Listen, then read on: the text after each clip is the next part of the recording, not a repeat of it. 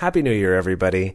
For this first episode of the new year, we decided to do something a little bit different. So a couple months ago, we were asked to answer some questions for a different show that was doing a segment about polyamory and non-monogamy. And as we were recording it, we thought, hey, this is a lot of great stuff that kind of covers both the basics as well as where we've all come today from where we started in polyamory, as well as some sort of personal stories and some of our experiences. So we decided to cut together our own version of that content where we're asking ourselves the questions and then answering them and to put them out as a show for you who want to be able to hear the whole thing. And so with that, let's get to the show.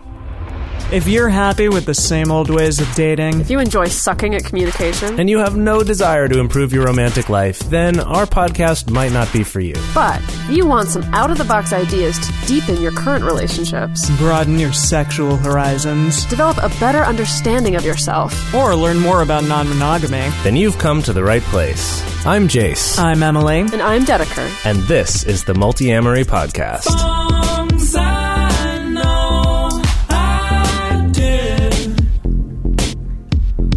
Forcing me to form myself to fit. Hi, I'm Jace. I'm Emily. And I'm Dedeker, and we are the hosts of the Polyamory Podcast. We offer new ideas and advice about multiple forms of love, from conscious monogamy to ethical polyamory and radical relationship anarchy. Today, we want to talk to you about polyamory and why many people find it to be a better way for them to cultivate happy and healthy relationships. So, to start off, what is polyamory? That's a great question. The million-dollar question. So, there's been a lot of debate about the quote-unquote official definition of polyamory, but here's mine. Polyamory is the practice of maintaining multiple romantic relationships at the same time with the full knowledge and consent of everyone involved. So I include that part to set it aside from non-consensual, non-ethical non-monogamy, which is cheating. In polyamory, all of my partners know about each other, frequently have met each other, and everything is honest and on the table. And it's not polygamy, which a lot of people ask, like, oh, so it's that Mormon thing? And it's definitely not that. Polygamy actually refers to a marriage and then multiple, potentially, like, wives or husbands. Generally, in that sense, it's multiple wives. But that is not what this is. Often people are not married at all. They just are having multiple romantic relationships with the knowledge of every single person involved. Right. And that is knowledge beforehand, not just like, oh, hey, by the way, I've dated a bunch of people. Right? That this is something that everyone knows about before you go and start having those other relationships. Exactly. Okay, so this is kind of related to what we're already talking about, but the next question here is, how does polyamory differ from monogamy? Yeah, I mean, God, there's a lot of ways. But mostly, the main one that probably most people are going to see is that you're not just with one single human being. You're not just in a couple. You may have multiple couple relationships, or it may take even different ways and different forms, like a triad, which is 3 people in a relationship altogether, or a V, where one person is the hinge and then 2 people are in a relationship with that person. But not with each other. There's a ton of different ways that polyamory can take shape. Yeah, people definitely have all kinds of configurations of how they choose to build their multi-partner relationships. I'm going to get a little more philosophical here with my response. For me, the main difference between polyamory and monogamy is that in polyamory, you are finding a sense of commitment in your romantic relationships that is not based just on sexual exclusivity alone. That's kind of the linchpin for me, and I know a lot of people kind of get weirded out. They're like, what? Commitment? But you're not monogamous. How can you be committed? And for me, commitment is very much related to me being the best possible partner I can be in a relationship, and being dedicated to a partner or multiple partners knowing that just because something gets difficult in a relationship, I'm not going to head for the hills.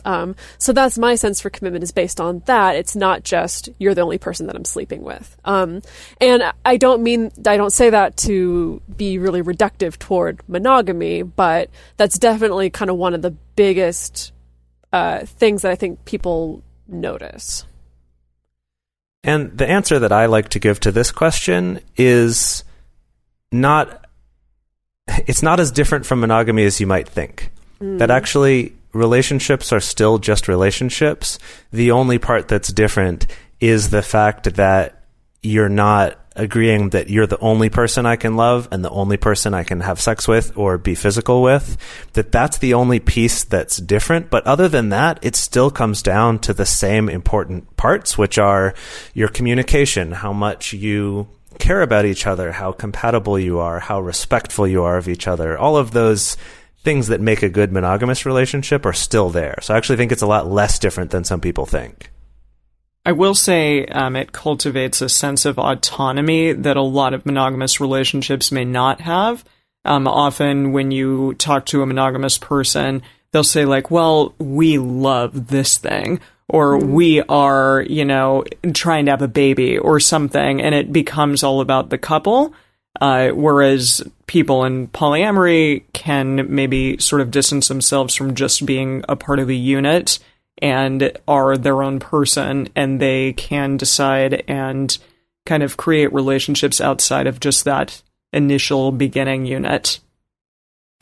Yeah, also to go with that, it's the idea that I'm with you not because we got into a relationship and now I'm not allowed to be with anyone else, but I'm with you because I love you and because I'm attracted to you and because I like spending time with you.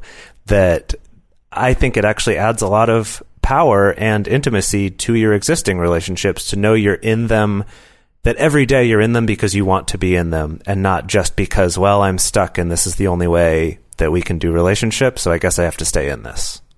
Yeah, I know that was something that always used to get to me in my monogamous relationships, was this constant fear of like, oh, maybe my partner's not as excited by me anymore, or not as attracted to me anymore, not as interested in me anymore, and they're only sticking around because we decided years ago that they're going to stick around and that we're going to be monogamous, and that he really doesn't want to be with me, he just feels obligated. And now in non-monogamous relationships, there is kind of more of that sense of like, no, this person is with me. They could be with whoever they wanted to, because they're allowed, they could sleep with whoever they want to. They could go on a date with whoever they want to, but they are still choosing to be in a relationship with me, even with all of that going on. Our next question is, how long have you been polyamorous? Goodness. Well, I think I'm almost coming up on 10 years. Wow. Almost 10. I think I'm at 8 or 9 years of, and that's, I'm counting that based on when I first started actively being in non-monogamous relationships. As far as how long have I felt polyamorous, or felt capable of being in love with more than one person, that probably goes way, way back. Yeah, for me, I first started exploring ethical non-monogamy, which is sort of a bigger term that polyamory is part of. I originally started exploring that about 12 years ago, when I started to rethink some things around like jealousy and possessiveness about my partners. But it wasn't until more recently, about 5 years ago, I'd say, when Emily and I opened our relationship that had been monogamous before that, and in researching about that and finding stuff to read, came across this term polyamory and started learning more about that. Yeah, I had never heard of it before at all. I knew that relatives of mine were actually polyamorous, and I thought that was really weird, and I didn't really know what it meant. And then Jace and I opened up a relationship, and I read The Ethical Slut, and Jace read Sex at Dawn, which are both two really big kind of books in the polyamorous community. And from there, I've been practicing it kind of mostly on, but some on and off, and kind of taking different shapes and different forms of what polyamory and non-monogamy can mean over the last 5 years of my life. So to go off of that, can you describe the first time you were introduced to polyamory? The first time I was introduced to polyamory, I guess, yeah, Jace, you and I were realizing like we wanted our relationship to take a different shape. We didn't know exactly what that meant, but you had read the book Stranger in a Strange Land many years prior to that and talked about how profound that was for you, and that you had been thinking about different ways in which to love, ways that weren't so possessive and so much about, only loving one person or only sleeping with one person for the rest of your life and what that exactly meant for you. And it was really difficult for me at first. But there was something always that I kind of got about it that I wanted to explore further. And so finally we did start to take that plunge, and Dedeker entered our lives later on. And yeah, it's been interesting and amazing ever since. For me, I mean, the first, I guess, to again distinguish between when I was formally introduced to the concept of polyamory versus when I first felt capable of it, they're kind of two different points in my history. When I was quite young, when I was first entering high school and when I was first exploring what adult relationships could be like, the first time that I ever, I was in a monogamous relationship and then realized that I was still attracted to other people and even was developing crushes on other people. And at that point in my life, like nothing had prepared me for that, because literally every single message that I'd gotten from going to church and from Disney movies was that if you're actually in love with someone, then you don't see anybody else and you don't want to be with anybody else and you're not attracted to anybody else. And so for pretty much my entire, all of my teenage years, I thought that there was something wrong with me. The fact that I was attracted to other people, even if I was happy in a relationship, or the fact that I would start falling in love with other people, even when I was happy in a relationship, like I took that as a sign that, oh, something's wrong with me. Like I'm broken, or I'm messed up in some way, or I'm incapable of having a relationship. And it wasn't until many, many, many, many years later, that narrative about myself started to change. Yeah, I think that I was in a relationship in my early 20s, and I had these thoughts of like wondering what an open relationship might be like, and I started Googling open relationships because I had no idea what that was even about, and that's how I kind of came across this term polyamory. And that was the first time that I got exposed to people who identified as polyamorous, who were happy and loved each other and were in these viable, like long-term, stable relationships. And it really just blew my mind. I had no idea that people were living this way, and that they were happy, and that they were committed to each other, that it wasn't just a sex thing, that it wasn't just a casual relationship thing, that people were doing this. And after that point, I just got really voracious in consuming all the books and all the media and all the blogs and everything that I could possibly consume to educate myself about it. So that was the beginning of my journey. And since then, my relationships have taken many different forms and many different shapes, and I've continued to learn what it is that I like and what it is that I don't like. And with each relationship, I've definitely gotten closer to understanding, like, what is it that makes me happy? But ultimately, at the end of the day, it's always been some form of non-monogamy or polyamory. There hasn't yet been a point where I've thought, like, well, this sucks, I'm going to go back to monogamy. For me, learning about polyamory formally was definitely a huge turning point in my life where nothing could go back to the way that it was before. Yeah, and for me, it was, I had, as I said before, I had experienced some, consensual non-monogamy before, which essentially just meant, either giving each other permission to go sleep with somebody else occasionally, or, it was kind of only sex things, or maybe having a threesome once or twice, but still in a monogamous relationship. And that, for me, was kind of this intro to seeing, like, hey, this doesn't make me love this partner any less. It doesn't make me less attracted to them. And that relationship ultimately didn't work out for other reasons. But many years later, I was actually talking to a female friend of mine who I had dated before, and then we had just become friends. And I said to her, what I wish was possible was to be able to have multiple emotional relationships with people and to not, have to have there be this inherent jealousy with them, or that because I liked someone else meant I liked one of them less. And I basically described parts of what polyamory is, even without knowing it. So then years later, in my relationship with Emily, when we said, well, let's try an open relationship, because that's all we'd really heard of. And then we started learning about polyamory and seeing, oh, wow, not only is this actually a thing it's possible to do, but there are people who are doing it and people who've spent a lot of time really thinking about and looking at how to do this well.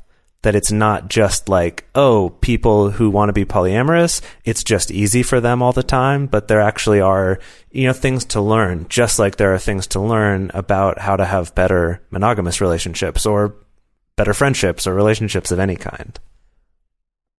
So what's our next question here? Our next question is, what do you most like about being poly?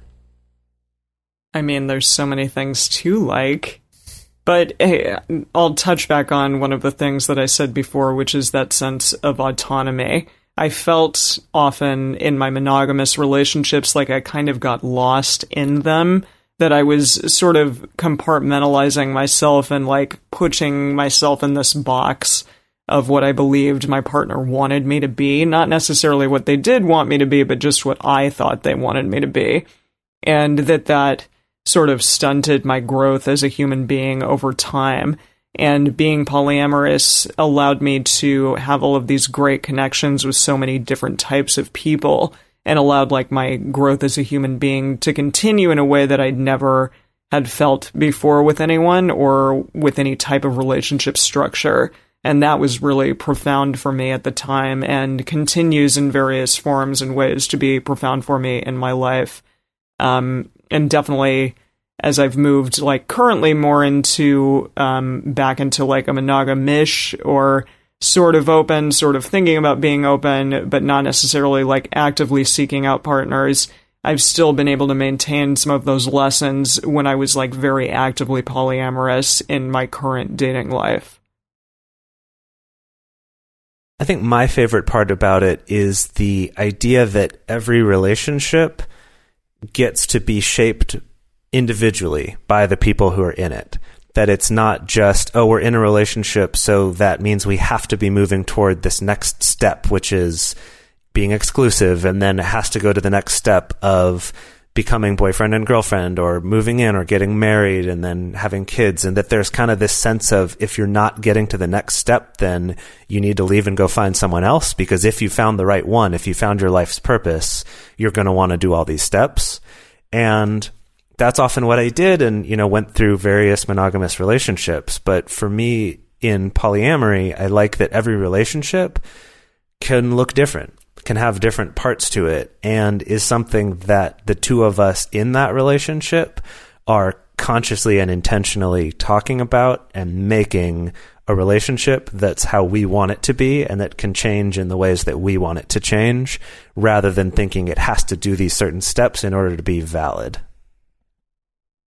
I think, there's so many pieces to it for me, but I know something that I often come back to is having a sense of tribe a little bit. And what I mean by that is some of my happiest memories are, gatherings or parties that I've been to where, I have a partner at that party who also has his other partner at that party. And she also has her other partner who's come to the party.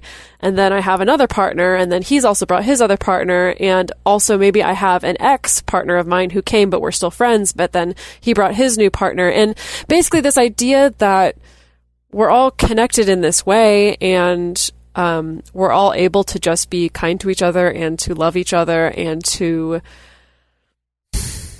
I don't really know what I'm trying to say. It's just this sense of like that. I think it builds off of what Jace was saying, that like these relationships are built the way that they're organically meant to be built, and it's kind of outside of what the status quo is and outside of what what social expectations are. And so that means that we can make them to be whatever we want them to be. So that means as in, I can get along with my ex's new partner, or I can become best friends with my partner's other partner, that we don't have to fall into this sense of like, oh, obviously the other woman that your partner's dating, like you must hate each other's guts, that it doesn't have to be that actually, no, we can proactively choose for these relationships to be good and to be uplifting and to be fortifying to our lives as human beings.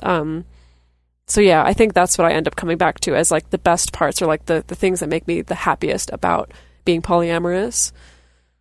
I think it's related too to what Emily was saying about maintaining your autonomy and not getting lost in a relationship, because I think most people out there have had the experience of having a really good friend who gets into a romantic relationship and then basically just disappears from your life, at least for a while, because they sort of get like sucked into that relationship where it's the only thing they ever want to do or think about or any of that. And that how you were describing that situation where you can have multiple partners as well as their other partners and exes who are friends and also just friends, that there is kind of this sense of, by being in a relationship, I'm not closing myself off from everyone else I know, but instead, am still open to the rest of my connections, whether they're romantic or not.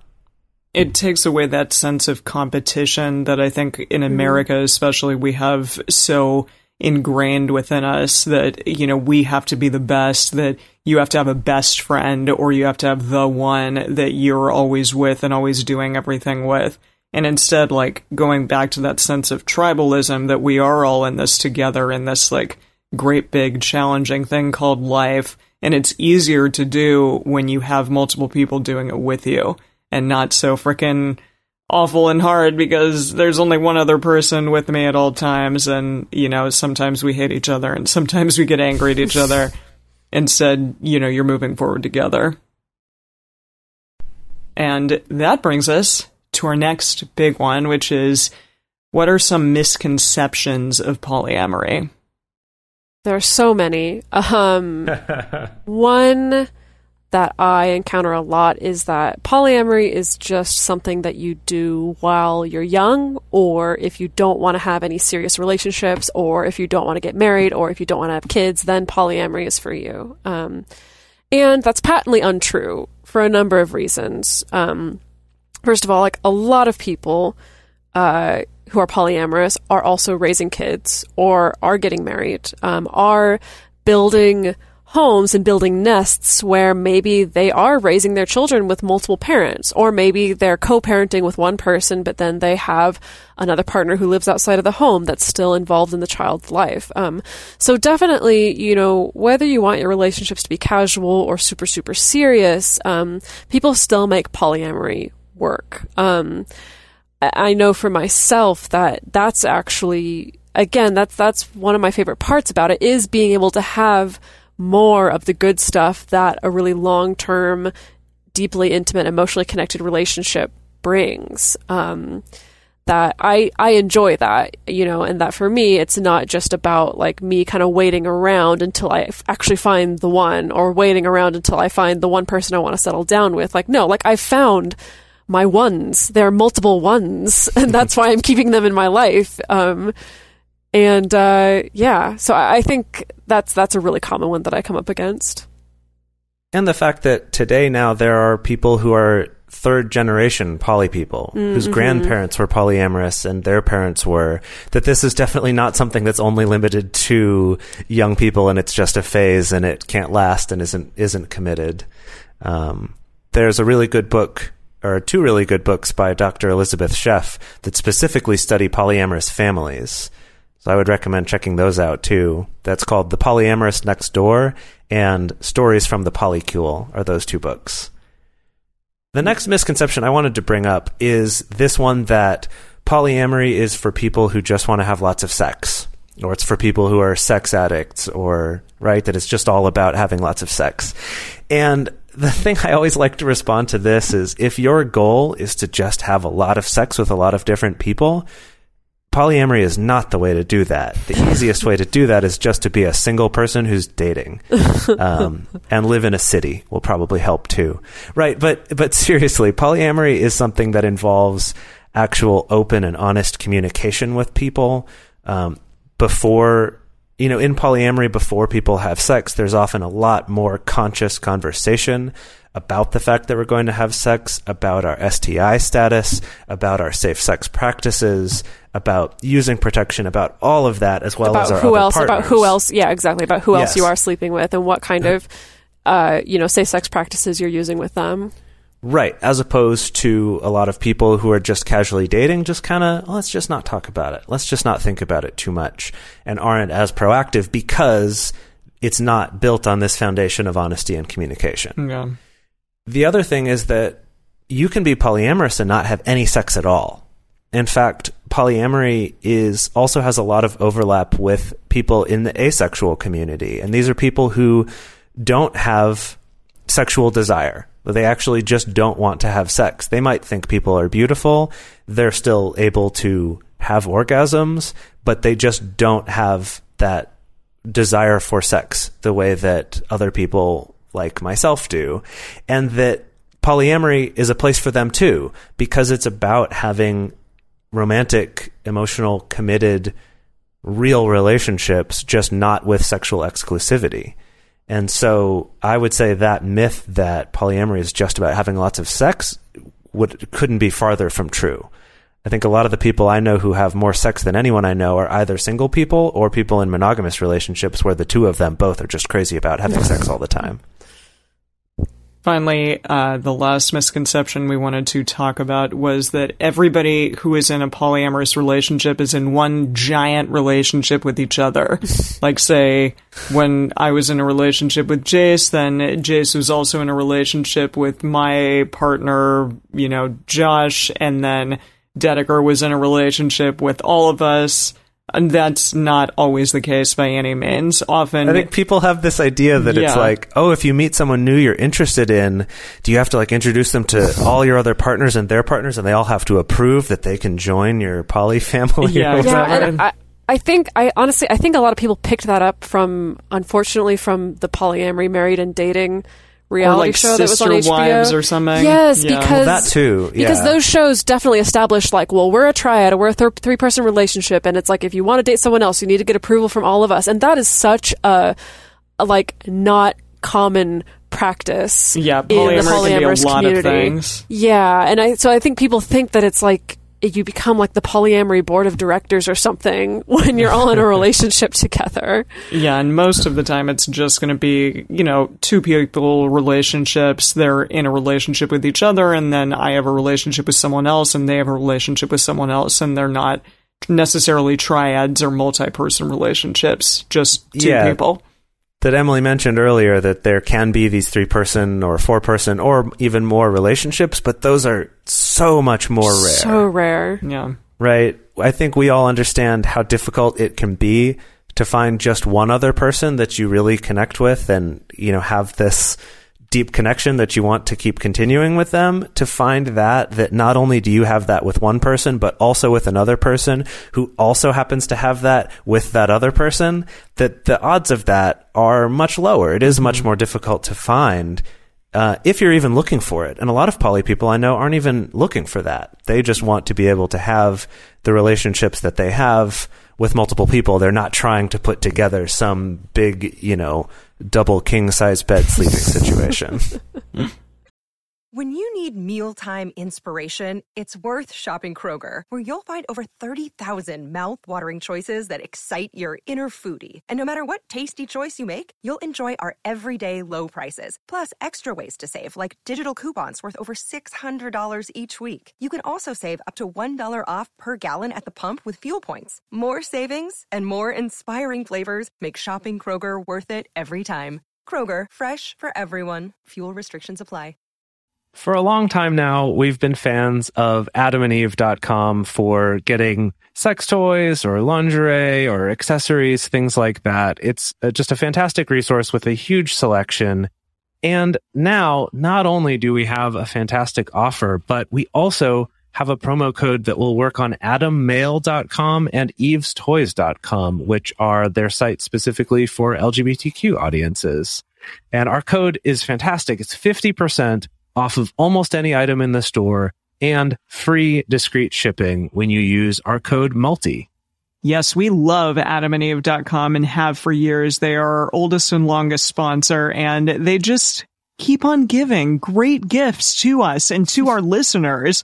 You can bring more pleasure and satisfaction into your bedroom by going to AdamandEve.com, AdamMail.com, or EvesToys.com and select any one item. It can be, an adventurous new toy or anything you desire, something fun, something sexy, whatever sounds good. So just enter offer code MULTI at checkout and you'll get 50% off almost any item plus free shipping. That's MULTI, M-U-L-T-I, at AdamandEve.com, AdamMail.com, or EvesToys.com. This is an exclusive offer that is specific to this podcast, and it's better than any offer that is currently available on their site. So again, use code MULTI to get you not just the 50% discount, but also the 100% free shipping. Code MULTI. Well, I suppose this leads into the next question, which is, do your partners interact with each other at all? Definitely. I mean, there's a term called metamors, so that is your partner's partner, right? Your partner's partner. Yeah, your partner's other partner other than you. Other than you, yeah.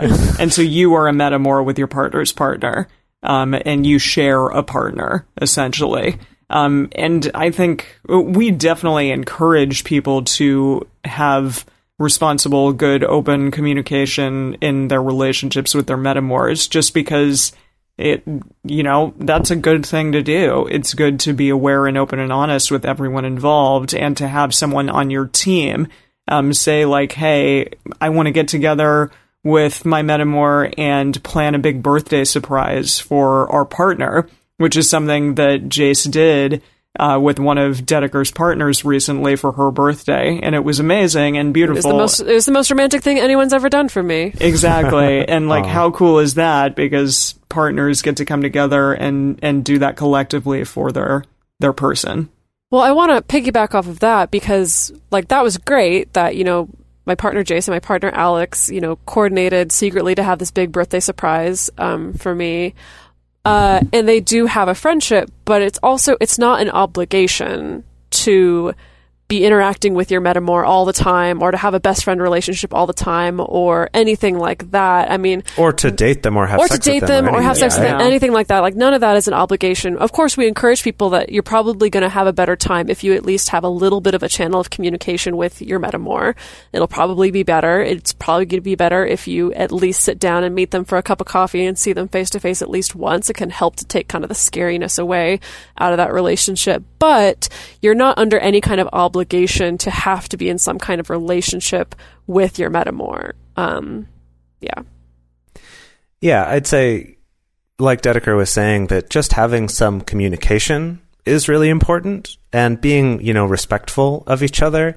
I think it also helps make them seem less scary. If you have interaction with your metamors, you realize that they're real people, just like you are. They're not some perfect idea that you've conjured up in your head, or maybe some terrible person that you imagine them to be. Whatever it is, you realize they're just a human being like you are. And what's really cool is, in the same way that if you meet someone else who has the same really specific hobby that you have, you're immediately going to go, oh, cool, we probably have some stuff in common. We can talk about that. And if you think about it, you and this other person both have in common the fact that you really like this one other person, which is a pretty specific thing. So right from the start, you at least have that in common, and often you'll find out you have a lot more too. I found that most often I don't develop super close relationships with a lot of my metamors. I have occasionally, but generally speaking, it's just we have sort of a cordial acquaintance friendship type of thing, and that's a great way. And I feel like that's most often how it goes in good, well-functioning poly relationships. So this is another question that people ask quite often, which is, have you participated in sexual activity with more than one of your partners in the same setting? Essentially, it's like a technical way of saying, so do you have threesomes and orgies? Yeah, so do you have orgies all the time? Yeah. So here's the thing.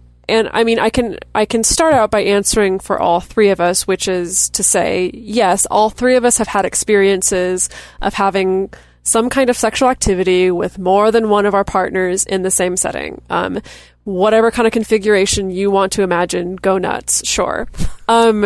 We kind of wanted to pivot on this question a little bit because the fact that it's like, yes, all three of us individually and collectively have had that experience. However, at least I know in my own life, I've also had a lot of relationships where we don't do that, where there isn't any kind of sexual overlap with my partners, and that's just fine. Kind of giving a callback to talking about that misconception that polyamory is just about people who want to have a lot of sex or a lot of kinky sex. For as many people there are in the polyamorous community that enjoy threesomes or orgies or some kind of kinky sex, there are just as many people who really just want vanilla sex and don't enjoy group sex or don't really want group sex that much. And so the thing is, it's like, yes, group sex happens. You know, the polyamorous community is generally quite sex positive. However, there's also a lot of people who, even though they're sex positive, that doesn't mean that they want everyone in their life to have sex with each other all the time.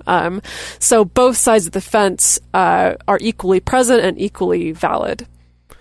I'd like to take that even a step further. It's just to clarify that being sex positive also doesn't mean that you think sex is amazing and should have it all the time. It's more about wanting to take away the shame and the secrecy that a lot of us feel like we need to have around sex, and instead saying sex can be a really healthy and great thing, and if you want to have it, go for it, and if you don't, then don't. That it's not like something that you have to be doing.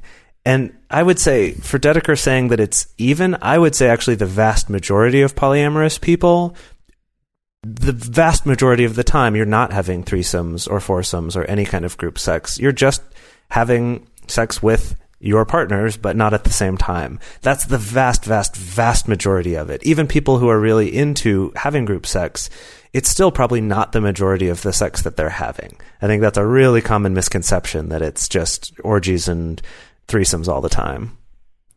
And I will say, polyamorous people spend a lot of time talking. It's a lot of like conversation and potentially conversation about sex and the type of sex that you want to be having in your life collectively or by yourselves or just in your couple.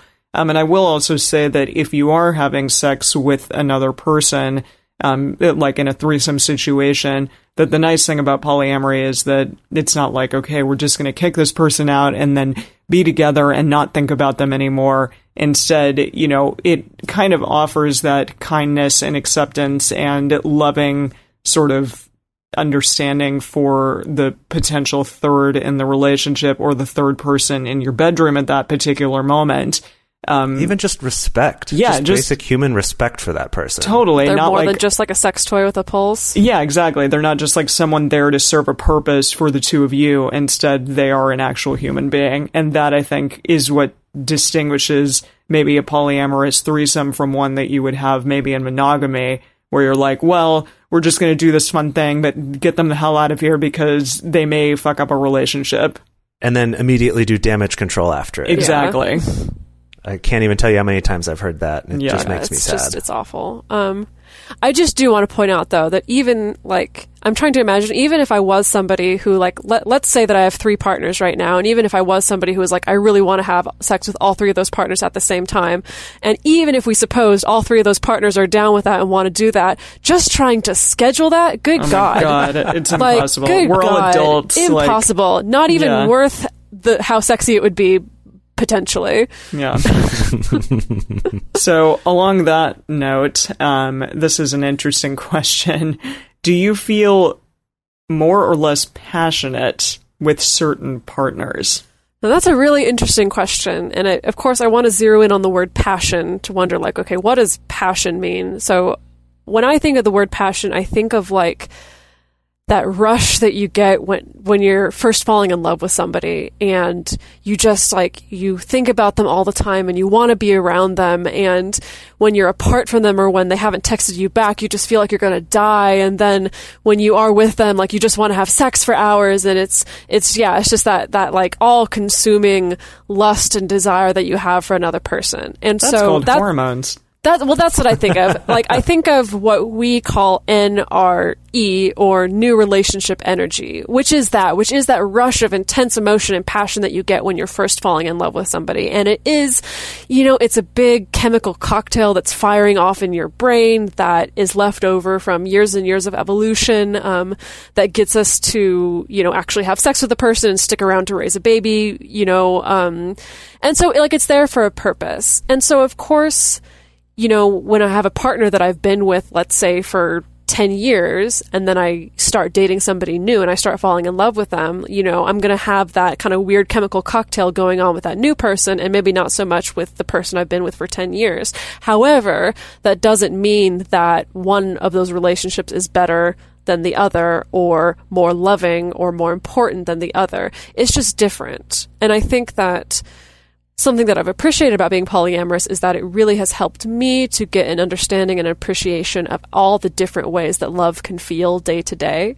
Because one day, love may feel like that crazy, sick, dizzy, stars in your eyes, falling in deep crush with somebody. Other days, love can feel like coming home to your partner of 10 years and curling up on the couch and watching your favorite show and sharing your favorite cocktail and just feeling so safe and so warm and so comfortable and loving being around that person so much. And so many different iterations of that in between. And then that can change and fluctuate, So for me, that's where it comes down to, is it's like, when I hear that question, do you feel more or less passion with certain partners? It's like, yes, no, I don't know. Yeah, I feel passion with my partners, and day to day that may change depending on the context, I guess, is kind of the easiest, most pat answer that I can give.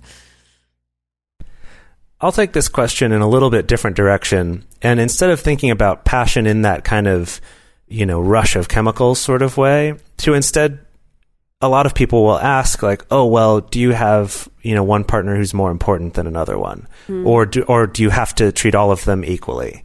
And this is something that people can do different ways, but something that the three of us have come across and that we talk about a lot on our show is the idea that, just like with your friends or with your family members, there might be some that you connect with on a deeper level, or some that you spend more time with, or, and that can change over time, of course, but that you're not treating one relationship as more important because you have to, or just because they were first, or just because you said that you were always going to, but instead that you have, your longer relationships, you have a lot more history with, both for good and for bad, but you have a connection that no new relationship can compete with. You just have a lot more time than they have. But on the other hand, you might connect with a new partner about some new thing. So rather than thinking of it as kind of this top down, like it's prescribed that you're going to be the one who always comes first, you're always going to come second, you're going to come third, and you will maybe get my spare time, that instead it's everyone is treated equally with respect.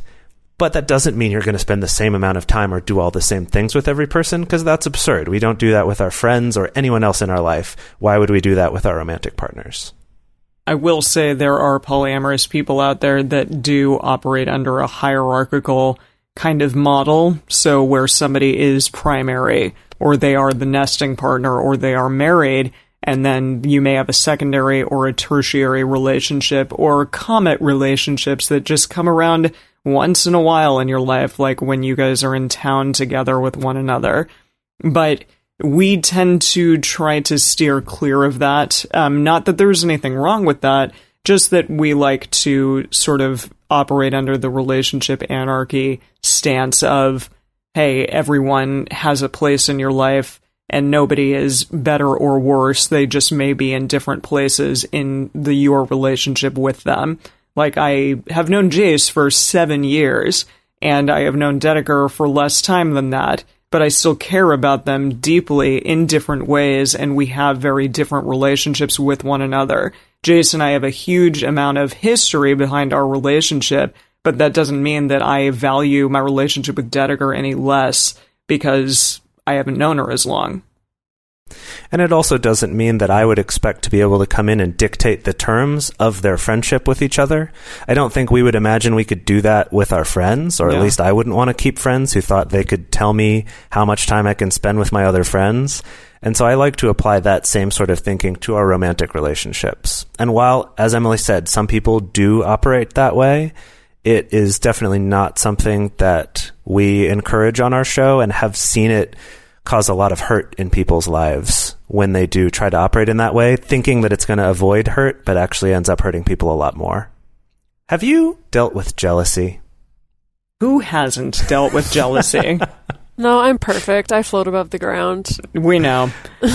Well, I think that's what a lot of people think about polyamorous people. They think, oh gosh, you must not have jealousy, so I could never do that because I get jealous. They would be wrong. They would be dead wrong. And I will say, okay, when Jason and I first became polyamorous, I would get sick to my stomach in jealousy, or just at the thought that, like, he was going out with someone else, or he was going to be sleeping potentially with someone else, and it would be all of these, like, crazy what-if scenarios in my mind. I just have learned to deal with it over the years, and really get to a sense of also, hey, my partner is their own person, and it doesn't mean that they love me any less because they're getting to go out with someone else. It just simply means that they're having an experience, and I may get to have an experience as well at a later date. And then we can come back together and have a loving experience with each other, and that's really amazing and beautiful. When you say it has learned to deal with it, it sounds pretty negative. Well, So, yeah. I mean, but come on, like, I think I'm way better than I ever have been, but there are times when I'm like, you know what, just, like, suck it up, just, like, chill the fuck out. It's gonna be to okay. Yourself? Yes, yeah, to myself about jealousy. So it's always so difficult with the jealousy question, because it's never just, do you get jealous or do you not get jealous? There's so many more questions to delve into the context behind it. It's, you know, how is the communication with you and your partner in this particular instance? Is there a history in this relationship of your partner lying to you, or do you feel really solid about your communication with your partner? What kind of insecurities do you have, and how do you manage those insecurities? Like, there's so many factors that go into what might be a jealous response, what might cause a jealous response, or how you might choose to react to it and handle it, that can be so very different. I feel for myself these days that, of course, like, I still experience jealousy, but after doing this for 10 years, you know, I think I've learned, like, what are my insecurities? What are my hang-ups? What are the things that I just need to heal within myself, or maybe talk to my partner about, you know, my own insecurities or my own vulnerabilities. And most of the time, for me, it's really, you know, I've come to this place of knowing, like, oh, sure, like, maybe I feel jealous, but that doesn't mean anything.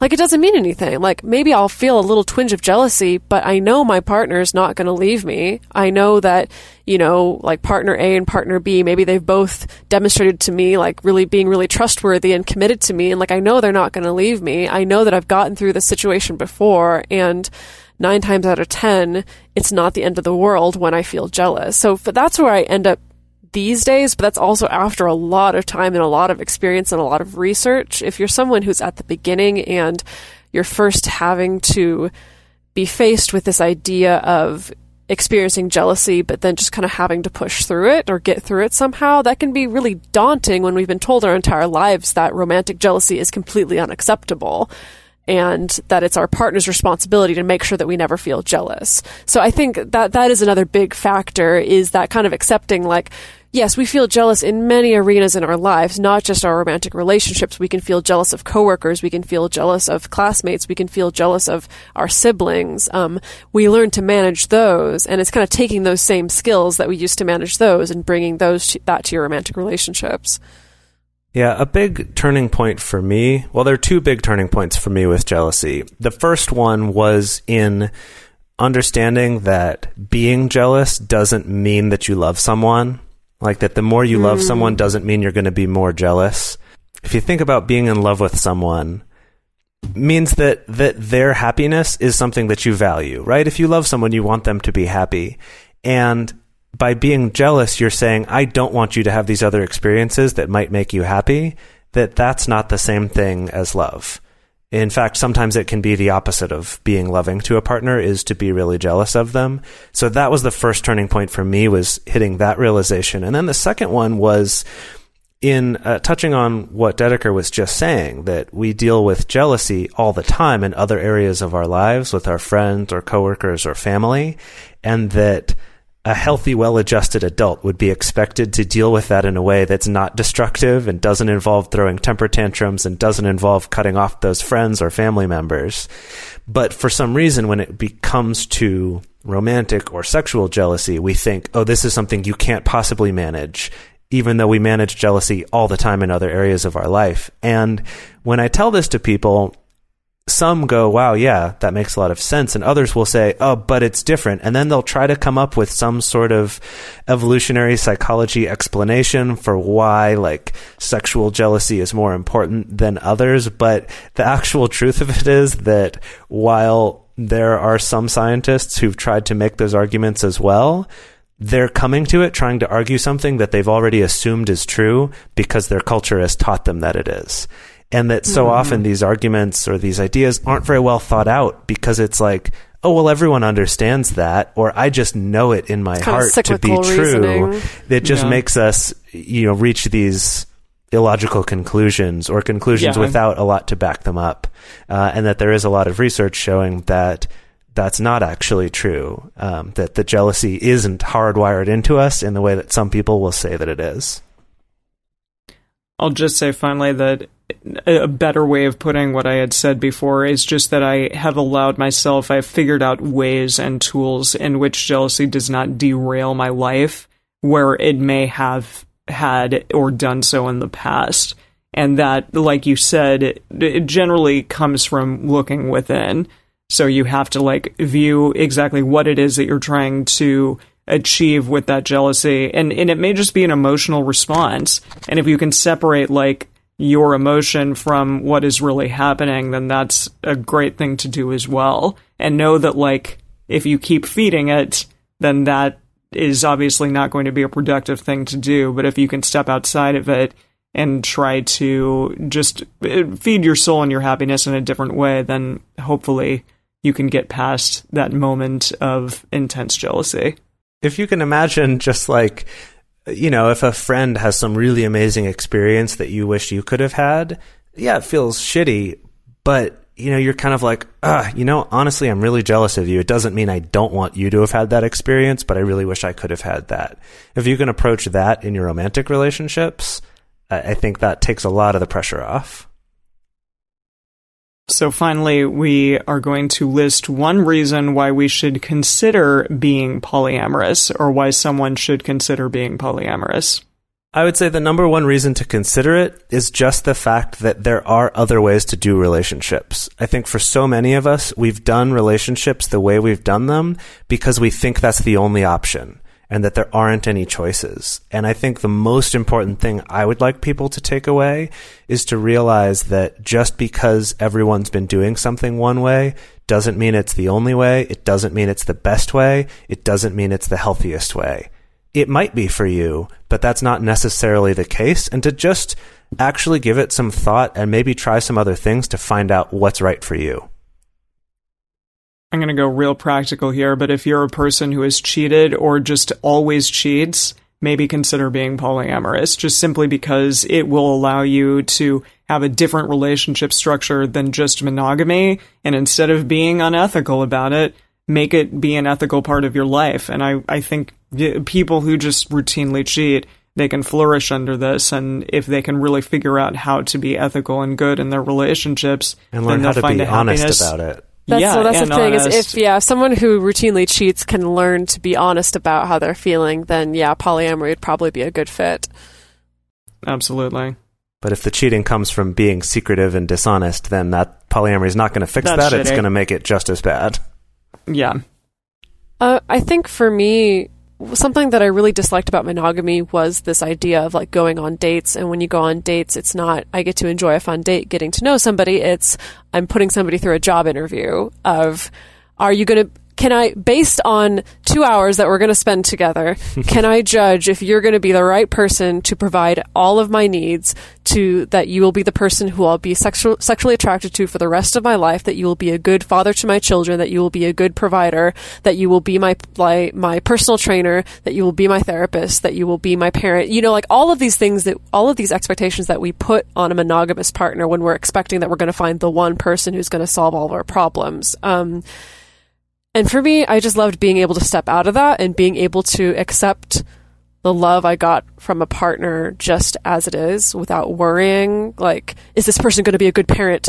Or is this person still going to be here 20 years from now? It's like, we don't know. And life changes and people change so much. And so I think that if you're interested in having a relationship model that may possibly help you to better adjust to people changing and life being uncertain, that's what I would say would be, this would be a good fit for you. So my goodness, we yapped a lot, but thank you so much for listening. Polyamory and non-monogamous relationships are so often misunderstood. And so I hope that in listening, we were able to answer some of your questions and give you some things to think about. If you'd like to have your question or comment played on our show, you can call 678-MULTI-05 and leave us a voicemail, or you can send us an audio message at the Multiamory Facebook page if you don't want to call internationally to the U.S. You can also email us at info@multiamory.com or send us a message on Twitter, Facebook, or Instagram. To support our show and to join our private Facebook community, or to get ad-free episodes a day early, go to patreon.com/multiamory.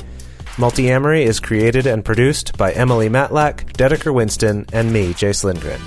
Our episodes are edited by Mauricio. Our social media wizard is Will McMillan. Our theme song is Forms I Know I Did by Josh and Anand from the Fractal Cave EP. The full transcript is available on this episode's page on multiamory.com. Hello, it is Ryan, and I was on a flight the other day playing one of my favorite social spin slot games on ChumbaCasino.com. I looked over at the person sitting next to me, and you know what they were doing? They were also playing Chumba Casino. Coincidence? I think not. Everybody's loving having fun with it. Chumba Casino is home to hundreds of casino-style games that you can play for free anytime, anywhere, even at 30,000 feet. So sign up now at ChumbaCasino.com to claim your free welcome bonus. That's ChumbaCasino.com and live the Chumba life. No purchase necessary. VGW. Void where prohibited by law. See terms and conditions. 18+.